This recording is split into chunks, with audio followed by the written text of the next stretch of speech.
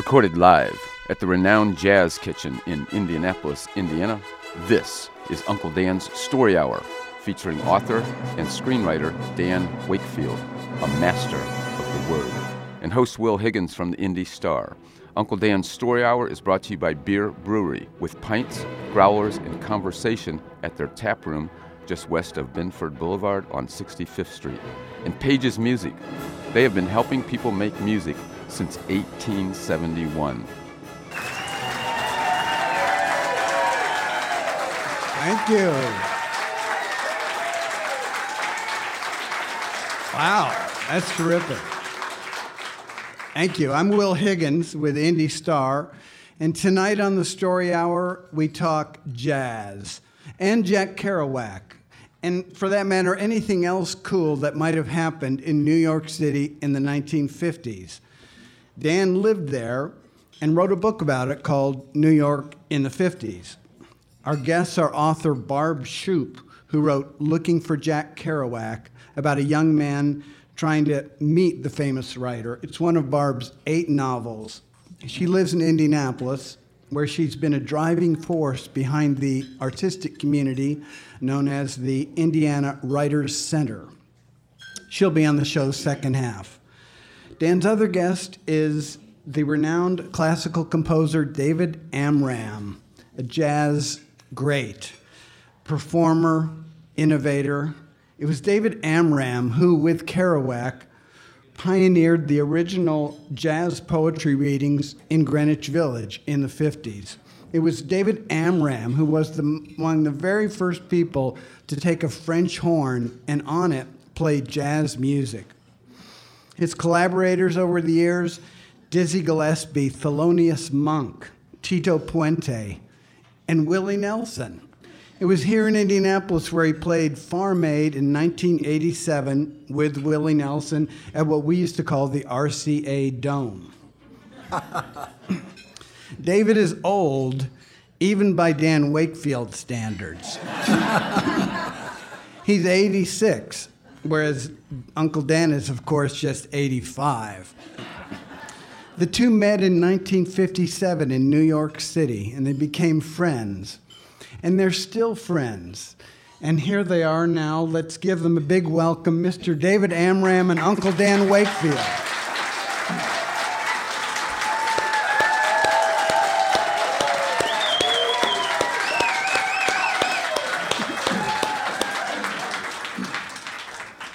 Let me just ask David, I know we promised to talk to you about New York City, but we have with us one of the few people who was at Indiana Avenue in the glory days of the jazz clubs there. David happened to be here as a very young man in 1952. How did that come about? Well, I was given the United States Army Draftee Fellowship Award before they had all those prizes for struggling composers and musicians. I was granted being US 52192-619 and was stationed at Camp Breckenridge, Kentucky. And that wasn't the place that I had dreamed of going at the age of 21, but I wanted to serve my country and was grateful to be able to be here, so I went. And I met a wonderful trumpet player named Whitey Harris. And we used to go to Evansville, a place called the Brown Derby, and jam all night. And Whitey said, look, he said, we have a night off. It's great being at the Brown Derby, but I want you to go and hear some of the best jazz players in the world. Maybe you could come and sit in. I said, where are they? And he said, Naptown. I said, where's that? He said, that's what we call Indianapolis. I said, oh. So we went to Indiana Avenue, and I heard some of the most extraordinary musicians, and of course, you know all of them, but Freddie Hubbard was not yet playing, but he was influenced by the masters that I heard that night, and so was David Baker, who wrote a fantastic book about that, and also some great classical compositions. And so many other extraordinary musicians, some of whose names I don't remember, some of whom I never met, but all of whom were unfailingly gracious to a young 21-year-old struggling musician, and embodied that whole spirit of jazz as being community-oriented, something that people shared, something that we served, and something that we loved to do. And today, it's still that way, and now there's a whole new generation. And being able to play last night with Sophie Fout, who's here as your musical director, and these great young players, just reinforces that wonderful spirit that we're all here for a while, but while we're here, any place and every place we are should be home, and the jazz was about that sharing and caring and community and true family values, where we celebrated music and the people who created it and the people who came to listen to it, for them to also have a good time. Well, David, I'm really glad you had a good time here. But I want to extract you from Kentucky and Indiana. And when I interviewed you back in the 90s for New York in the 50s, one of the things I asked everybody was, do you remember the train you came to New York on? Because I remember from 61st and Winthrop going on the Monon Railroad and going to Chicago and getting the Spirit of St. Louis to go to New York, and you told me this: David Amram put pennies on the track of the train, whose station was only a mile from the farm he grew up on in Feasterville, Pennsylvania. He dreamed of someday taking his trumpet and going to New York on that train to play in a band. He would realize his dream as a jazz musician, composer, and conductor, playing with Charlie Mingus and later with his own groups. And then I'm quoting you, it was a silver train called the Crusader, David remembers, and it had a steam engine, and I took it to New York in 1955. So we got you there. Yes, sir. And now all these years later, back in Indianapolis in 2017, I had a chance to go to Dan Wakefield Park. And if the Crusader could run a line up, a special train up to that park, I'd be on that one too. Well, I think one of the things you and I both experienced in New York in the 50s was the generosity and the spirit of older artists, older musicians, and older writers. And I know I had people like James Baldwin, who I met in the White Horse, give me advice and invite me for drinks.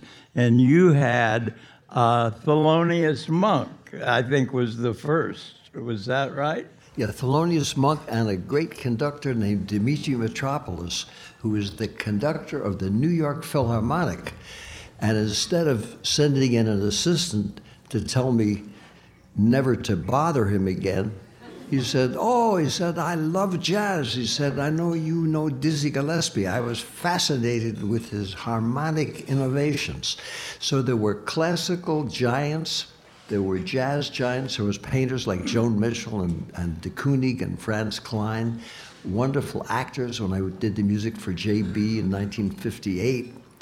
Christopher Plummer was having his first Broadway show, and he also was so gracious. All those people, when they saw a young person struggling, instead of saying, get lost, you can't help out my career, they were nice and encouraging and found something nice to say. And even if they just said, look, maybe you could use a haircut or shave or take a bath, at least they were saying something to give you the option of trying to improve yourself. And that was a very beautiful thing, and something that I learned was the most important of how to behave if you were lucky enough to live long enough to become a bona fide older person. Well, and I really admired you because you were one of the few artists, musicians, writers who sort of crossed the lines into knowing people of other arts. I always felt restricted because I was told that writers were supposed to go to the White Horse and painters were supposed to go to the Cedar Bar. So the only time I went to the Cedar Bar was when I was going out with a woman who was a painter. But you bravely crossed the lines. You knew everybody, and you in all the arts. Well, I never felt that there were any lines. I was brought up on a farm where the social center was the gas station where I mowed the lawn. So my orientation there was just to show up, try to have some manners, and pay attention to everybody and see what you could learn from them. So when I came to New York, I said, boy, this is the University of Hangoutology. So I better go everywhere and anything, and still at this very day that touches my heart, I want to learn and know more about it. And that's something I recommend to everybody, to stay open and not to be afraid that you're going to lose some status and wreck your life if you act human. And that's one of the reasons I love not only coming to see you, Dad, but being back in Indianapolis, where you don't need a can opener in order to say hello. Well, you mentioned a phrase I really admire of yours, and I first heard it from you, the University of Hangoutology, where you said you were a student. I believe you're a professor of that university. And it reminded me that here we have a favorite place, a favorite lunch spot called Taste of Havana restaurant. And in there, they don't allow Wi-Fi, and they have a sign that says, "Pretend it's 1994, call your mother."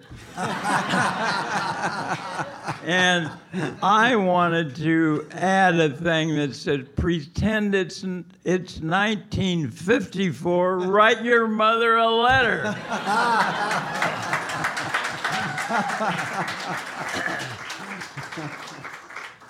And I think people would like to know also about, well, what Thelonious Monk taught you and what it was like playing with him. He was one of the giants.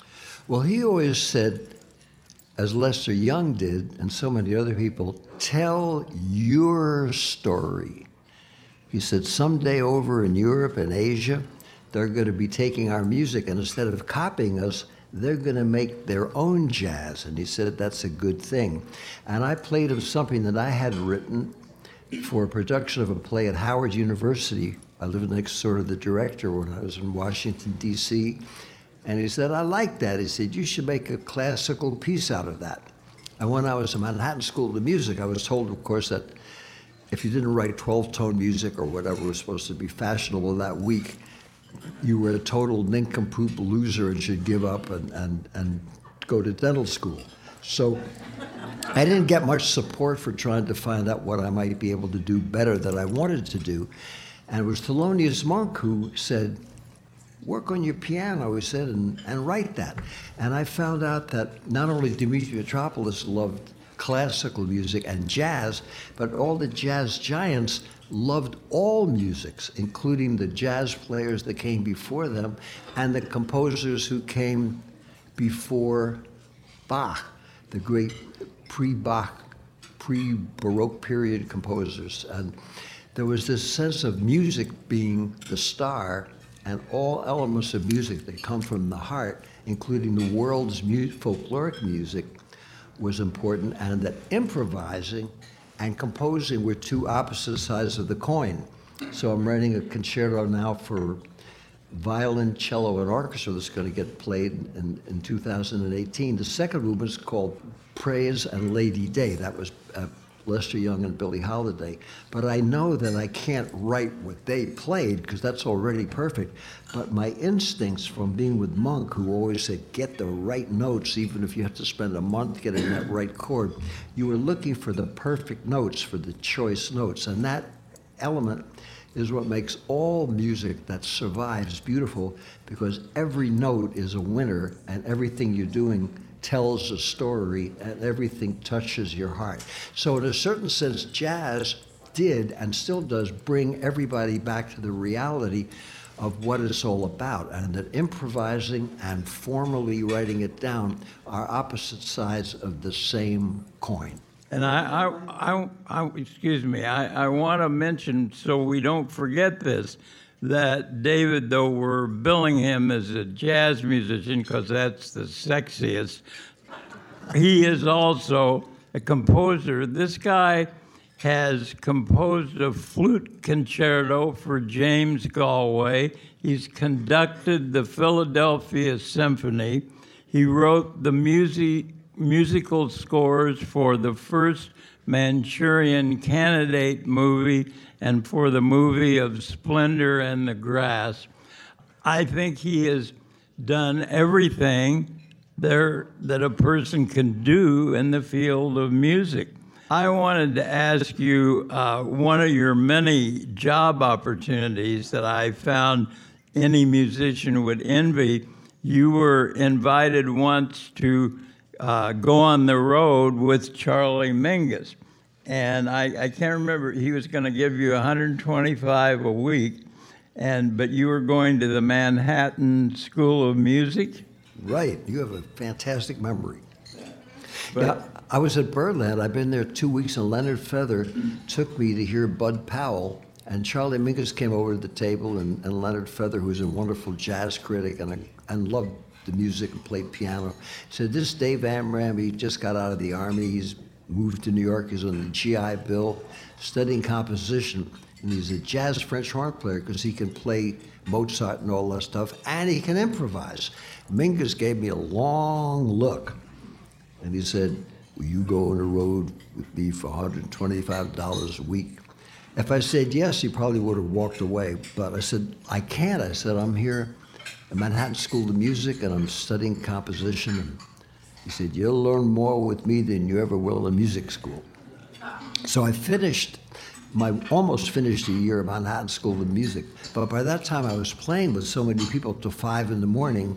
Then I would get up at 7 in the morning and go to school, and then have a little day job in the afternoon. So by the time spring came around to 56, I was starting to get a little fatigued. But I learned so much from Mingus that I still treasure every second of that. And I learned a lot from Manhattan School of Music, too. And most important, it made me realize that it's important to be studious and to study and to practice and to try to get better. And Mingus was always about that. He would take me over to his house, and he was a fantastic piano player, and give me a crash course in how certain people would play a song, and then here's what Art Tatum did, and here's what Dizzy Gillespie did, and here's what he did, and here's what Rachmaninoff would have done if he'd written the song I wanted to improvise. And all these people were so scholarly in the best sense and so sharing that everything to me became an education. So I felt at home anywhere because I knew I was starting from the bottom and had no place to go but up. So therefore, when you realize that, then you can be comfortable and studious and respectful wherever you go. And it's amazing how much you can learn with the tacit understanding that someday, if you're lucky, you're supposed to share that gift that's bequeathed upon you with others. Well, I was lucky enough to hear Mingus at the famous jazz place in the Bowery, the 5 Spot, where you played too. And one of the things that especially impressed me about Mingus, not only his music, when he was playing at the 5 Spot, Nat Hentoff told me this, that Mingus told his musicians, "Listen, this may be a raggedy-ass place, but when you're playing with me, you play like it's Carnegie Hall." And he expected the audience to respect him in the same way, and he was famous for, if people were talking, he would stop. He would wait till they shut We'll up. stop too. And sometimes he would usher them out. Well, David, you have always been an unpaid community organizer. You know, they talk about Obama having been a community organizer. He at least got paid for it. You just did it, and one of the great results of your organizing that I always got a kick out of, you and Jack Kerouac and Allen Ginsberg, and you wrote the music and were in it. You created a movie. You did a home movie.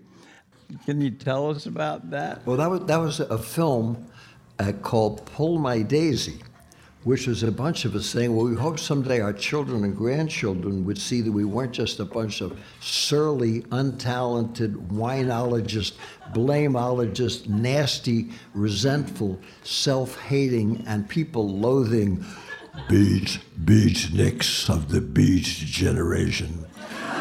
But with all respect to that morbid branding and all the T-shirts they might have sold, there was something much more than that. And Pull My Daisy, which you wrote the song, right? Yeah, I wrote the lyrics were by Neil Cassidy, Allen Ginsberg, and Jack Kerouac, not exactly the hit songwriters.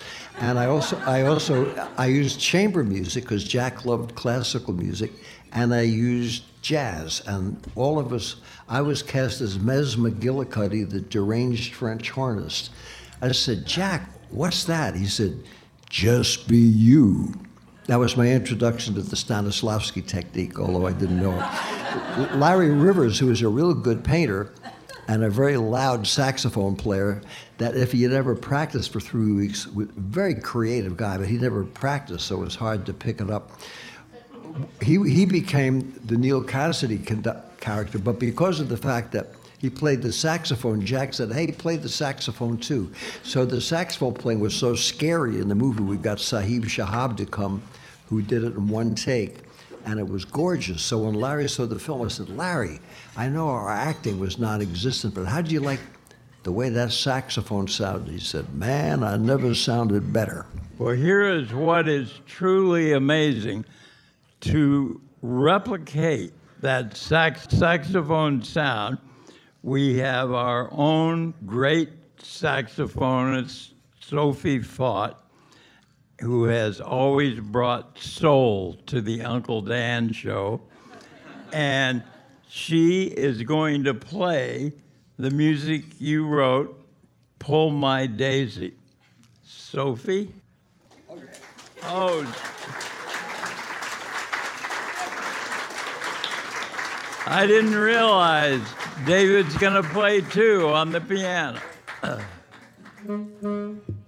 For those of you who came last night, I'll skip the 15-minute introduction followed by the Dostoevskian length scat intro, and we'll just go right into the song. I just want to say, for the record, that Sophie is inspired not only my son, who's 33 and a heck of a good musician, but all of us to try to do better, and as an ambassador for a whole new generation of music to show that if it's beautiful and is for real, that means it's going to stay that way.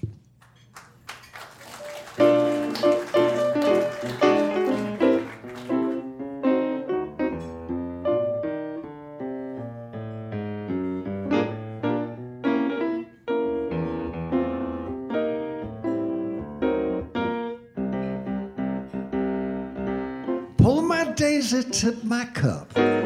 All my doors are open. Hop my heart for coconuts. All my eggs are broken. Harp my heart song, harp my light. Seraphs hold me steady. Hip my angel harp my light. Lay it on the needy. Harp my heart song, harp my light. Seraphs hold me steady. Hip my angel harp my light. Lay it on the needy. Well, if Jack and Neil and Alan knew that we were here in Indianapolis today, and they got to hear Sophie Fort play a saxophone, they would also be blown away. So I've got a treat for all of you. The singing part of the song is through. Since Sophie's choice is our choice too, let's hear Sophie make you goo.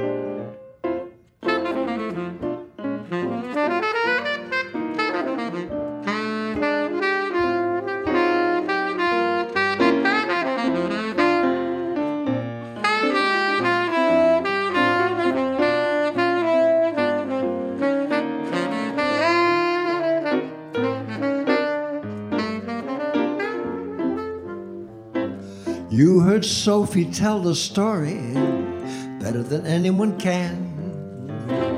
And since we're here this afternoon also celebrating our Uncle Dan, so for all you people who are at home, you never have to feel alone. If you don't take up the saxophone, at least you know where creativity is going. 'Cause if it's art, it means that it comes right from the heart. I'm only gonna end the song with the lyrics now that Neil and Alan and Jack wrote. Pull my daisy, tip my cup, all my doors are open. Hop my heart for coconuts, all my eggs are broken.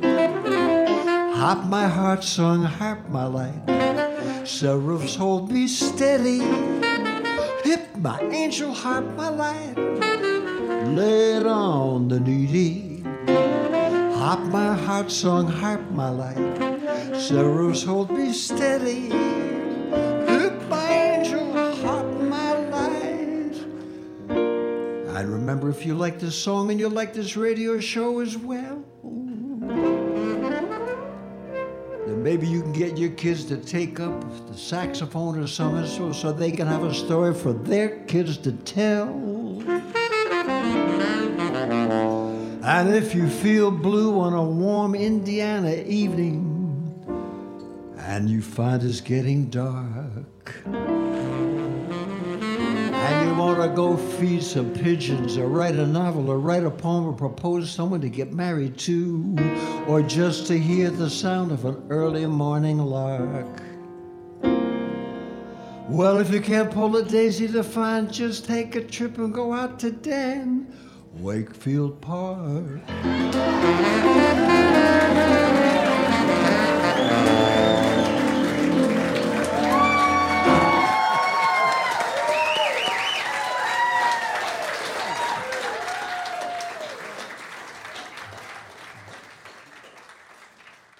Among David's many accomplishments, even aside from music, he has written books. One of his books is called Collaborating with Kerouac.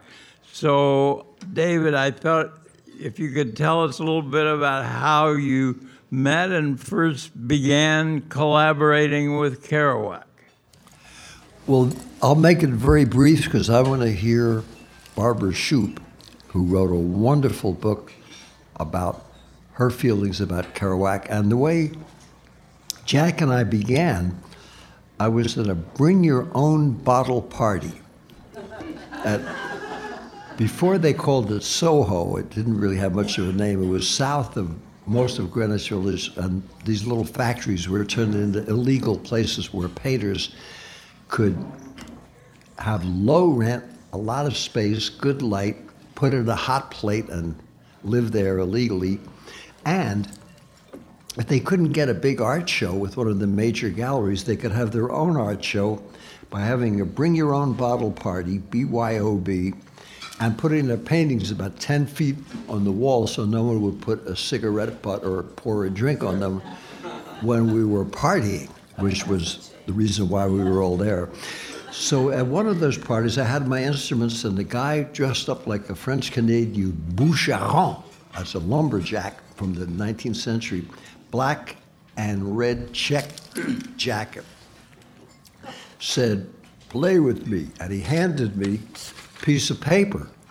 Then he took the paper back before I could see what it was, and I started playing, and I just felt this connection that you do sometimes. It was really wonderful. Then he ran off and chased somebody to go dancing with them, and I was running off, and we kept bumping into each other and doing that. And gradually, he told me his name was Jack, and he was a writer that couldn't get anything published. And I told him I was a classical composer that couldn't get anything published and played. And we were both in the same boat, so to speak. And I found out that he spoke French at home, which I did too, and he loved jazz and he loved Bach. And he was just a wonderful, warm people person.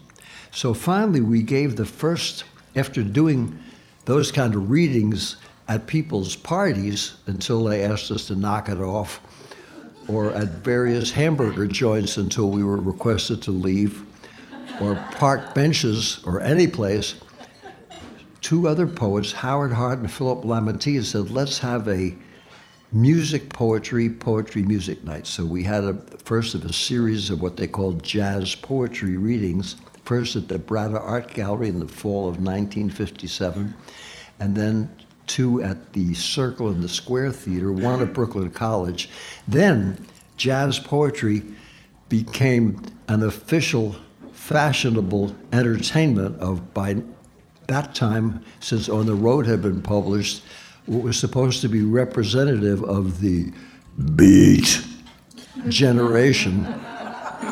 Jack couldn't stand that, as you heard from what he wrote that Dan read last night. And we stopped doing it, and then people who had never written a poem and bands who'd never met a writer would try to collectively blast each other off the stage, and after about 2 months, jazz poetry went to where all fashionable things go, which was the nearest dumpster. And fortunately, Michael McClure, who was a good friend of so many of those writers, got together and started writing songs, and he was a friend of wonderful pianist Morrison, who was with Jim, who was with the Doors, and they took it up another notch of what we'd started doing. And then the Lost Poets came in, and they really took it up a notch. And today they have hip-hoppers and rappers and freestylers who were fantastic. So we were just part of what Jack and I called the first jazz poets of the 50s, which went back to Homer when he did the Iliad and the Odyssey and someone else wrote it down, while a poor guy on the boat was playing the leader for 14 hours. So music and poetry have been together for a long time, and we were just part of that, and it was really fun doing it. And now a whole lot of young people are being creative today. We hope we gave a little spark towards that. Well, I just wanted one thing before asking Barbara what prompted her book, but I know for a long time, I was an admirer of On the Road, and over the years, I began to see that On the Road had done wonderful things for many people, that had given freedom to people. I have a good friend, in fact, who's from Crawfordsville, although I knew him in New York 20 years before I knew that, before he revealed that. But he's an editor at The Nation magazine, and he told me once that he dropped out of Yale Law School and came to New York to be a writer because he read On the Road. And I met a chef in Boston who was from England. And I said, what brought you here? And she said, I read On the Road, and I want to come to America and drive across it. So it's really, and it continues to have an effect on young people, a very liberating effect. So maybe that's why you decided to write it, or not. Or not. Yeah. It was a funny story, really. It was an idea that a friend of mine had. And when he told it to me, kid falls in love with On the Road, decides he wants to go and find Jack Kerouac, and he finds him, and he's a disappointment. And I said, that's a great idea. If you ever decide not to use it, could I have it? And I was kind of joking. And a couple of years later, he said, yeah, I'm not going to use that. So if you want it, you can have it. And I said, great, that's cool. And then I proceeded to play around with it. My New York story is that when I was a junior in high school, if you can imagine doing this now, it's so bizarre. I grew up in Hammond, Indiana, and there were 5 high schools. And they took an entire train load of kids on the Monon train to New York City. And there were 200 of us, and it was like heaven. It was the most amazing thing. And so we were mostly doing these sort of lockstep tours, but we had a free evening, so we weren't really supposed to go to Greenwich Village, but we did. And I remember coming up out of that subway, and it was like, whoa, this is someplace I want to be. And I was fascinated by folk music, and I just loved the black turtlenecks, to tell you the truth. I love that whole beatnik thing. I thought it was so cool, and it made a big impression on me as a young person. So, I always remembered that night in New York. And even now when I go to New York, I have a friend who lives in the West Village, and I feel there's a certain kind of feeling of home for me there. I don't know why, but I have an affinity for it. But I was not exactly what you would call a big fan of Jack Kerouac. I was interested. It's not the kind of writing that I do. But to make a long story short, what was fascinating to me was to get beyond the brand of Kerouac, or the caricature, really, that he had to live with after he wrote On the Road, and it became so popular. And I had my idea of who a person like Jack Kerouac would be based on what you were saying. People ran away. They read that book and they were changed and they went away. It wasn't like that for me. I got really interested in him just as a human being. And the more research I did to try to make that book believable and try to figure out, what could happen to my character who had my experience. I gave him the experience. This book is set in 1964, and was reviewed as a historical novel, which I thought was pretty amusing, since I thought I'm now this old that I'm writing about my own time, and it's called a historical novel. Well, okay, what are you supposed to do with that? But anyway, it was all right. But I became fascinated by what a complex person he was, and he was so unlike what everybody thinks that he was. So, David, does this all connect with your image of Jack, your friendship with him? Yeah, definitely. In 1960, which I wrote about in an offbeat collaborating with Kerouac, he said, come on over, man. He was with Dodie Muller, a wonderful painter that he was almost married. And he had stopped drinking. He was kind of shaking, but he was trying to kick that alcohol. And he said, I want to show you something. And he opened up a drawer in Dodie's room where he was staying, and he took out this, I thought, this is a weird manuscript. He was a very impeccable writer. This looked like it was printed, like a New York Times printed, but it was written by hand. It was the baseball games. He had all these baseball games. One of the leagues I remember was Pawtucket, which is a kind of a little place close to the famous college in Rhode Island, a suburb. And years later, when the Bird Collection bought the Kerouac archive, the man called me up and said, we have this amazing thing. He said, you might be interested in this baseball league. I said, I remember when Jack showed that to me. And I said, wasn't there a team called Pawtucket? He said, how could you remember that? I said, how could I forget it? Who would ever think? And he also had one about football leagues and horse racing, and these were things that he did himself that he really appreciated. And super fast, when I was here, when James Yearsay invited me to come to read, he was going to read Kerouac when the NFL people all came here, the year that Peyton Manning retired. He couldn't read it at the last minute because he had so much to deal with. And he said, I'm going to get our football announcer. I said, well, Jack would love that because he was such a football fan. So the football announcer was a wonderful guy. He said, David, this is a big thrill. He said, let's try and do it. I want to see how you like it, man.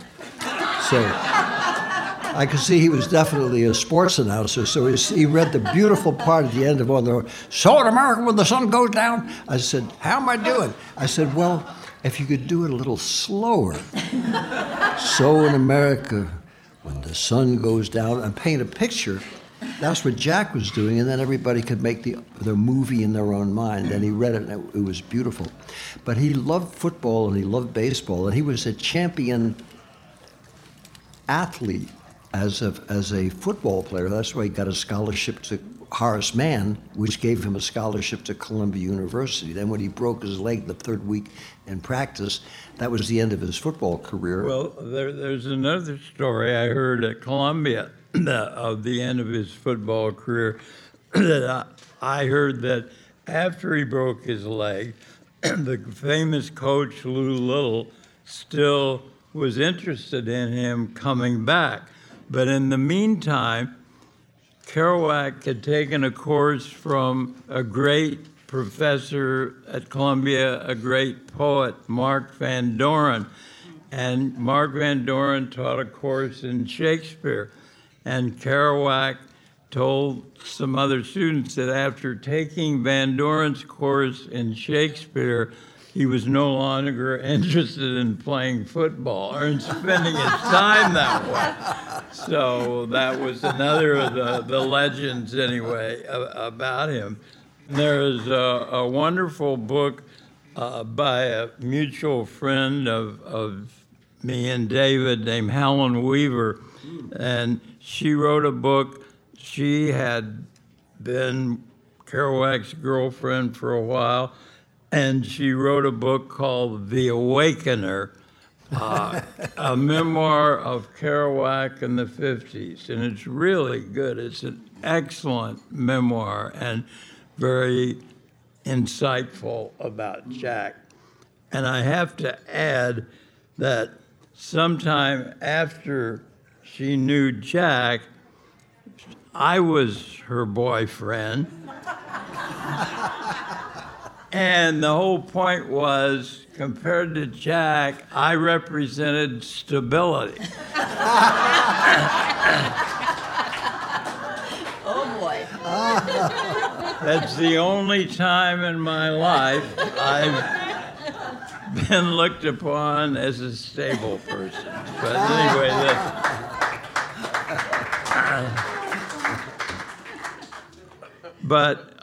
you had many good times with him and many creative times. Yeah. I mean, from reading your book, Creating with Kerouac, making that movie, Pull My Daisy, was a total party the whole time. Yeah, that was.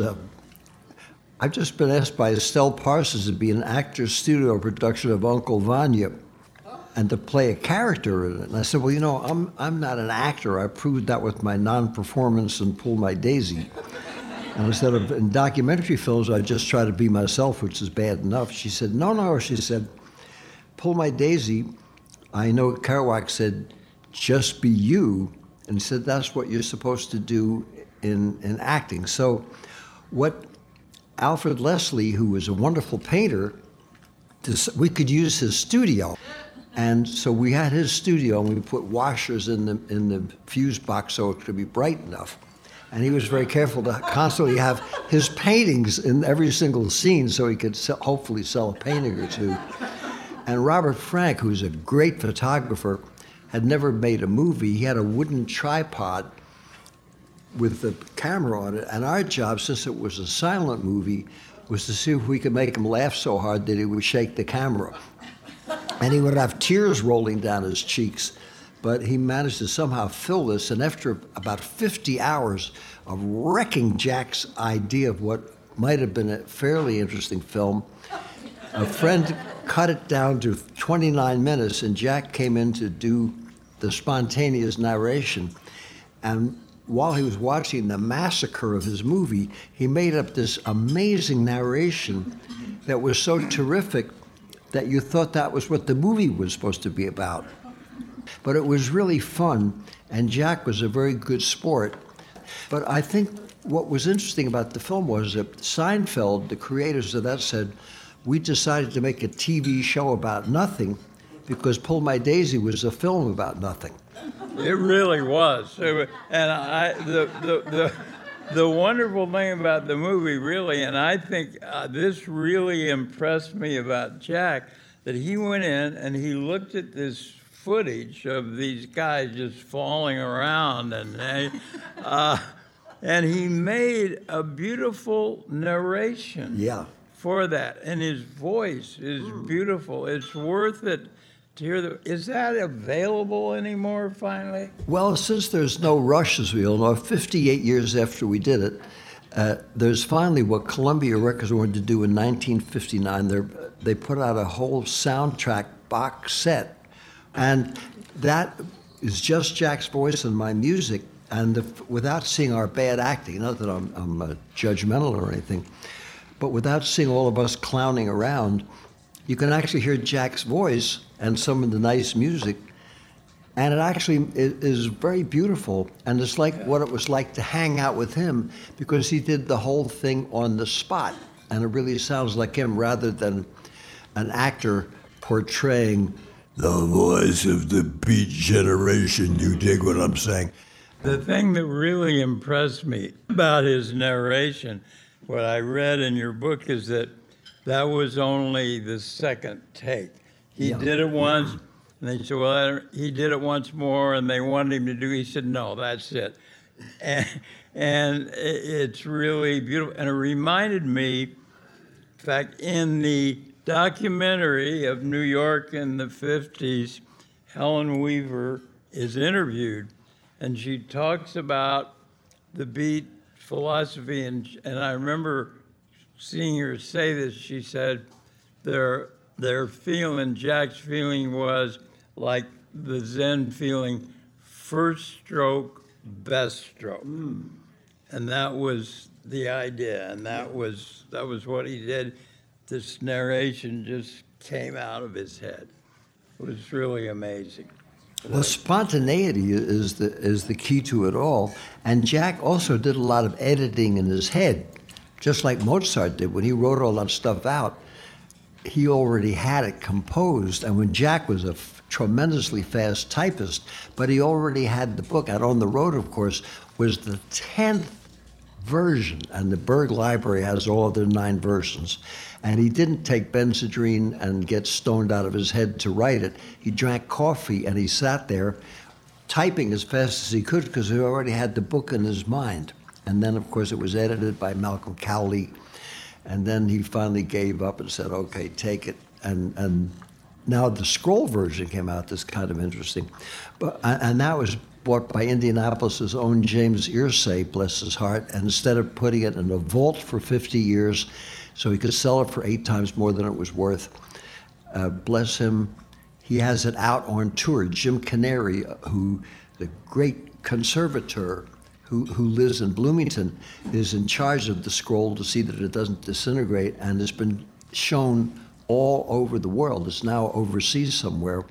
And when you see that, it gives anybody, including even some of us older folks, the idea that one person can sit with the typewriter or a computer or anything or a pen and write something and just sit in a room and do something that can actually make the world a more interesting place. So it's a great instigator for creativity. And what Allen Ginsberg did was write a whole poem for it. And Ginsberg, I must say, over the years, I became more and more impressed with his poetry. And I just wanted to say, if you look at the book Howl, the dedication is to Jack Kerouac, and it says in there, whose 5 novels are published in heaven. That means they had never been published yet, that it wasn't till after On the Road came out after that got published. But anyway, back to Ginsberg's wonderful poetry. One of the great poems of his is called Sunflower Sutra, and one of our Indianapolis and world great writers, Susan Neville, is going to read that. And are you going to give her some accompaniment on the piano? Sunflower Sutra by Allen Ginsberg. I walked on the banks of the Tin Can Banana Dock and sat down under the huge shade of a Southern Pacific locomotive to look at the sunset over the box house hills and cry. Jack Kerouac sat beside me on a busted, rusty iron pole, companion. We thought the same thoughts of the soul, bleak and blue and sad-eyed, surrounded by the gnarled steel roots of trees of machinery. The only water in the river mirrored the red sky. Sun sank on top of final Frisco peaks. No fish in that stream, no hermit in those mounts.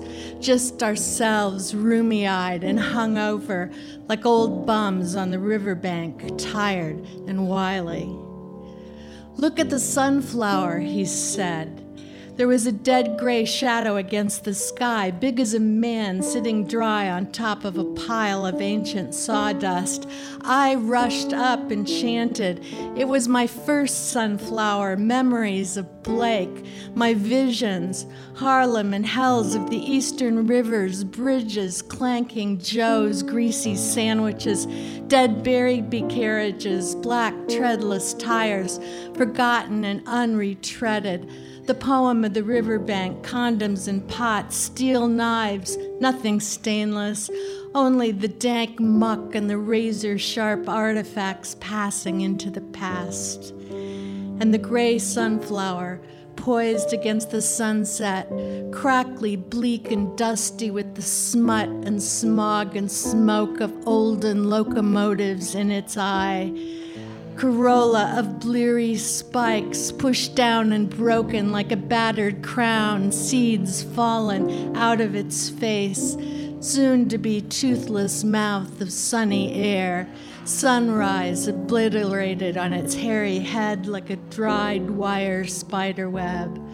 Leaves stuck out like arms out of the stem, gestures from the sawdust root, broke pieces of plaster fallen out of the black twigs, a dead fly in its ear. Unholy, battered old thing you were. Oh, sunflower, oh, my soul, I loved you then. The grime was no man's grime, but death and human locomotives.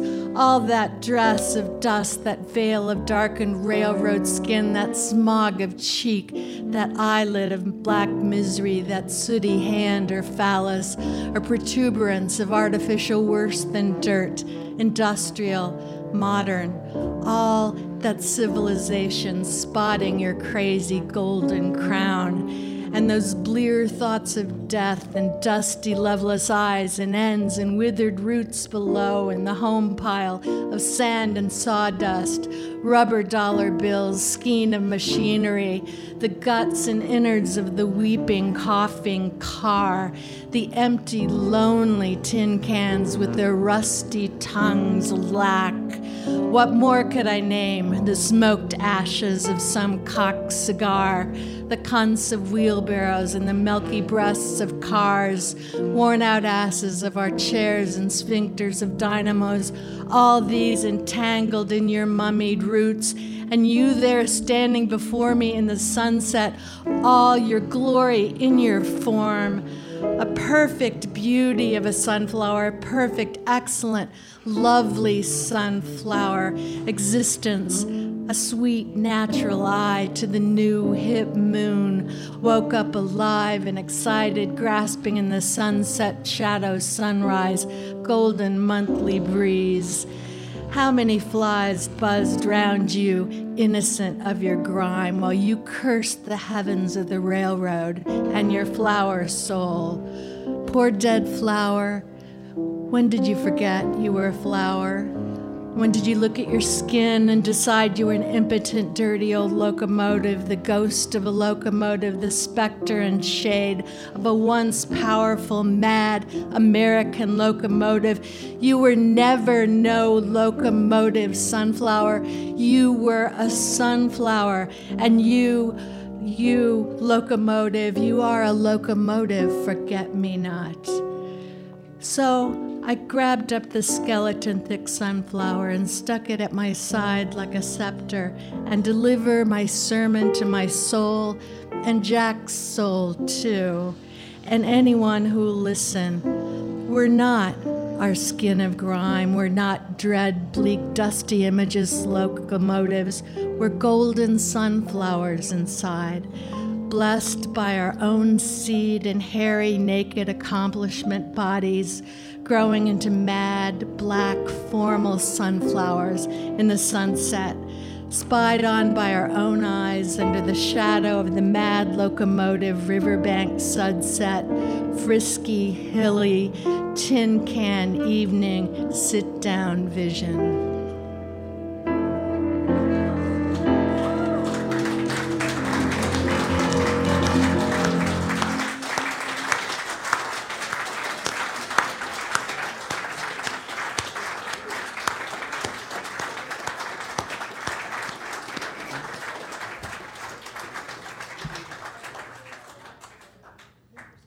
Oh, yes. Sophie has a closing song.